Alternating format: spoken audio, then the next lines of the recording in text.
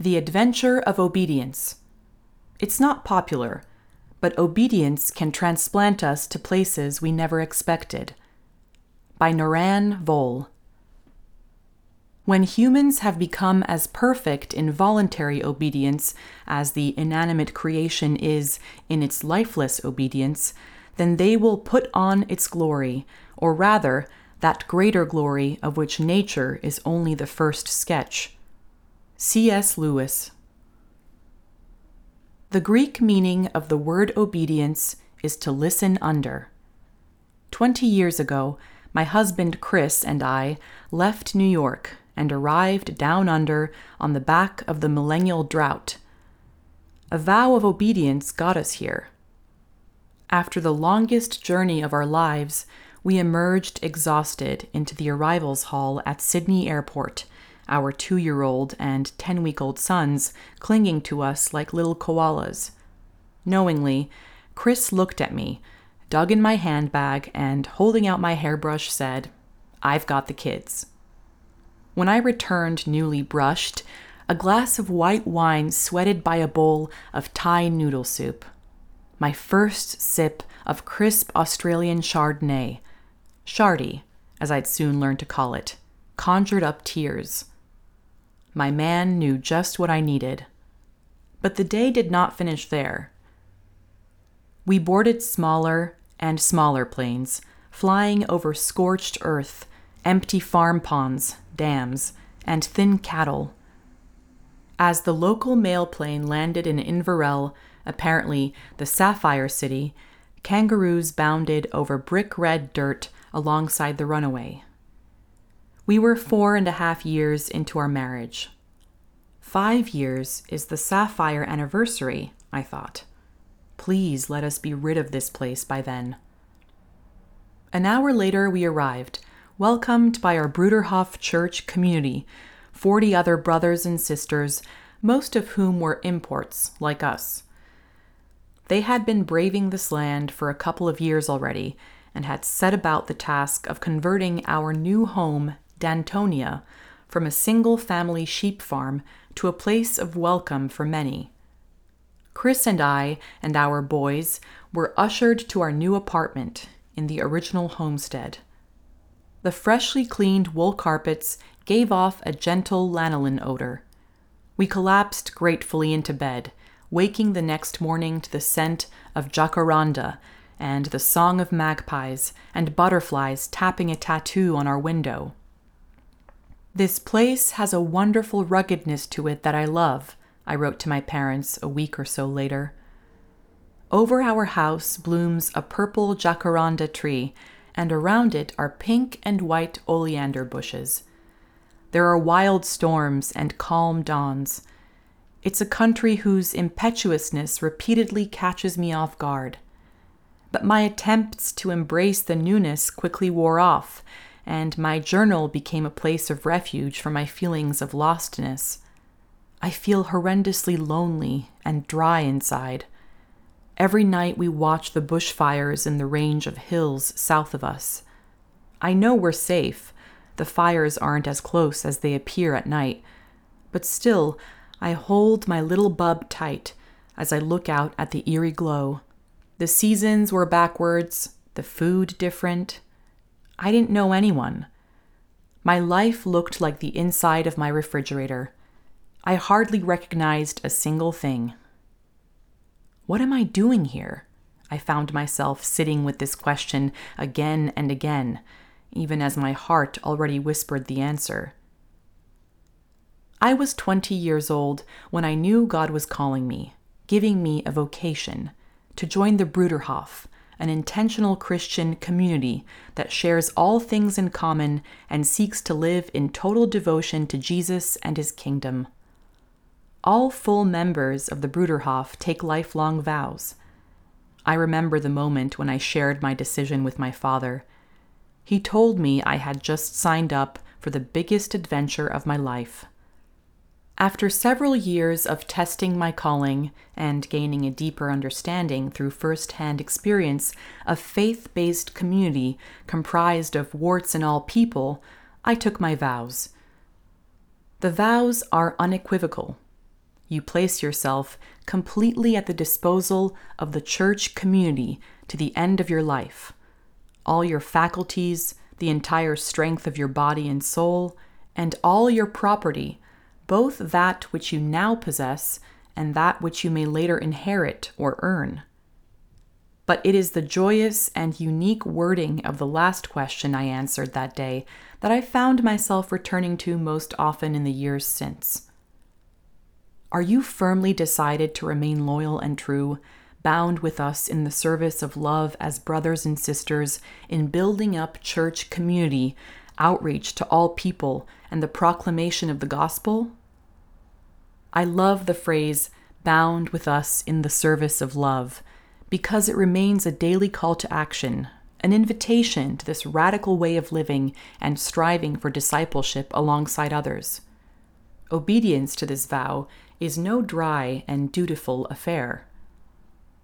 Unsurprisingly, my dad reminded me of the adventure conversation some years later when Chris and I told him that we were engaged, both sets of parents having blessed our courtship.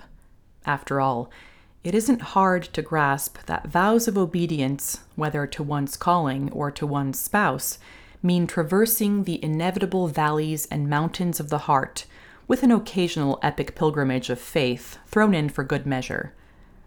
But at the time, it didn't occur to me that obedience to those vows might see me physically uprooted from all that was safe and familiar to me, sent spinning off to a new hemisphere, into new circumstances and attitudes. But that is what happened. Chris and I were asked by our church to relocate to Australia to work alongside our brothers and sisters to build up a life of fellowship, half a world away from those we held dear. Naturally, we said yes. After all, in a mirror version of the Benedictine vow of stability, our vows include the promise to go anywhere our church needs us, and to give it our best upon arrival. And so we went, facing our first sweltering Christmas season.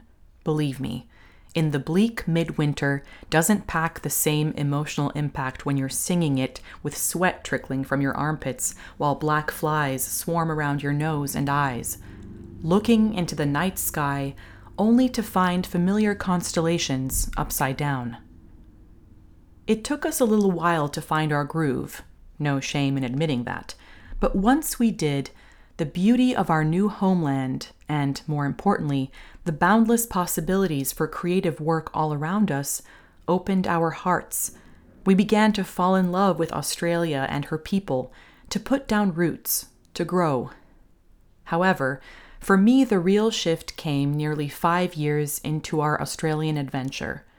I discovered I was pregnant with our long-awaited third child. Nothing went to plan. I spent most of the sweltering Australian summer months of January and February inside of hospitals with stern doctors telling me to be still or lose my child. Being physically inactive forced me into an uninvited time of quiet. I needed to remain obedient to a season of stillness to keep my child alive. This tiny being was actively growing, striving for strength, but only if held within a circle of peaceful rest. I am a born doer. That's my love language. But for once, and for the sake of someone else, I had to stop and listen. Being still gave me a chance to consider the nature of obedience. I came to understand that just as my obedience to my body would give life to a child, obedience to my vows was not blind or claustrophobic, but a life-giving liberation to true freedom. Obedience gives rise to gifts we could never foresee, a creative transformation that begins the actual work, a setting free to receive the gifts that God has in mind for us. I was beginning to do the heart work, the training, the learning to say yes to the small, seemingly insignificant things that allow for greater surrender.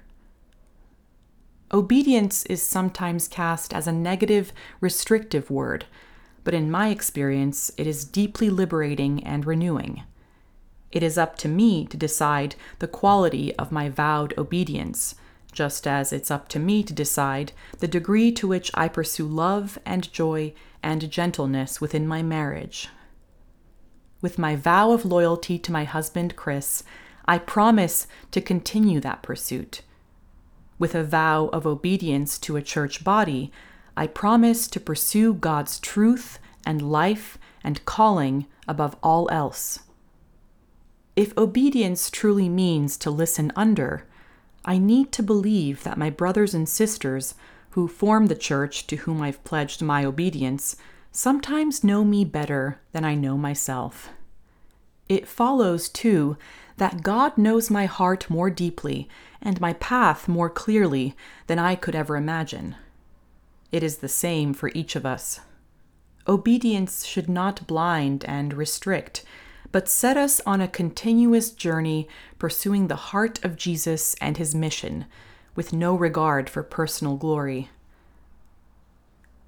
During my private season of patient stillness and inner growth, Australia's next drought arrived, bringing heartache to many families who rely on the land for their livelihood.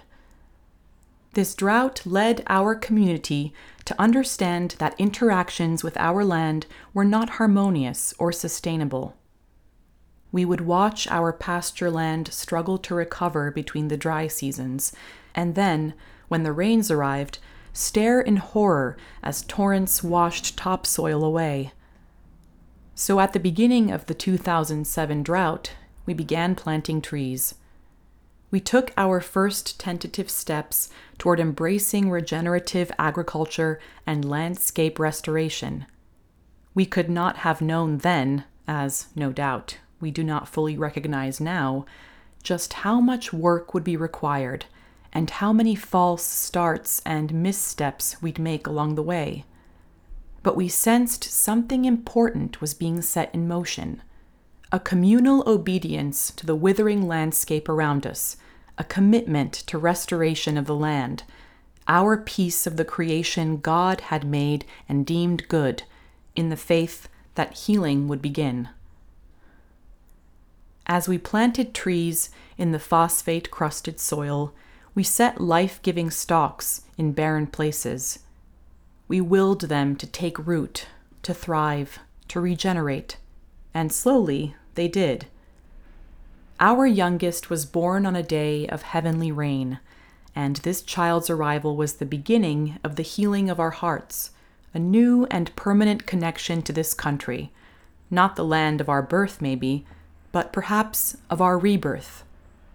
It was a rebirth of sorts, a realization of the miracle of obedience that had brought us here and was changing us in the best of ways.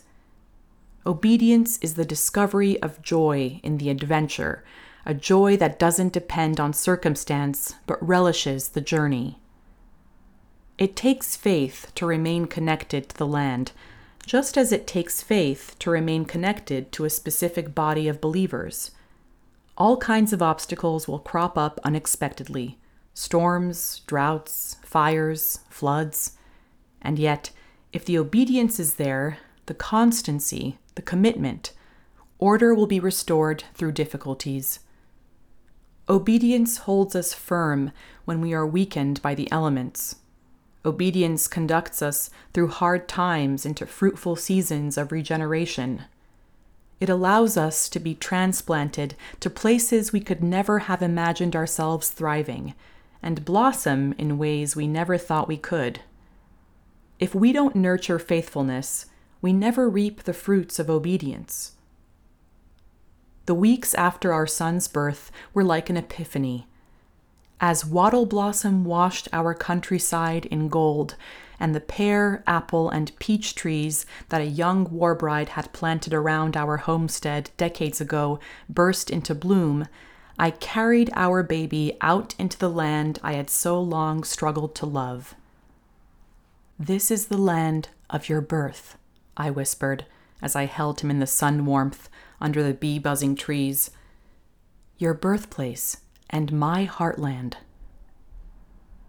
I was finally beginning to understand Mother Teresa's advice that obedience well lived frees us from selfishness and pride, and so it helps us to find God and in Him the whole world. Obedience is a special grace, and it produces unfailing peace, inward joy, and close union with God. The new trees we planted began holding on. The healing soil began to hold the water, and when our youngest turned 2, the rains returned and stayed in abundance for the next 2 years. Finally, obedience bore fruit. I cannot claim to fully understand obedience, even as I continue to live in pursuit of a life that forms a surrendered whole. Beginning to learn obedience means tapping into a transforming power, a living surrender that began to sustain me, even as our land was beginning to reciprocate our dedication to the healing of its depletion. Obedience meant embracing stillness, creating the quiet and detachment in which listening under becomes possible. I have learned that obedience is the bridle that guides, the keel that steadies, the wing that lifts, the shore map that shows the trusted way.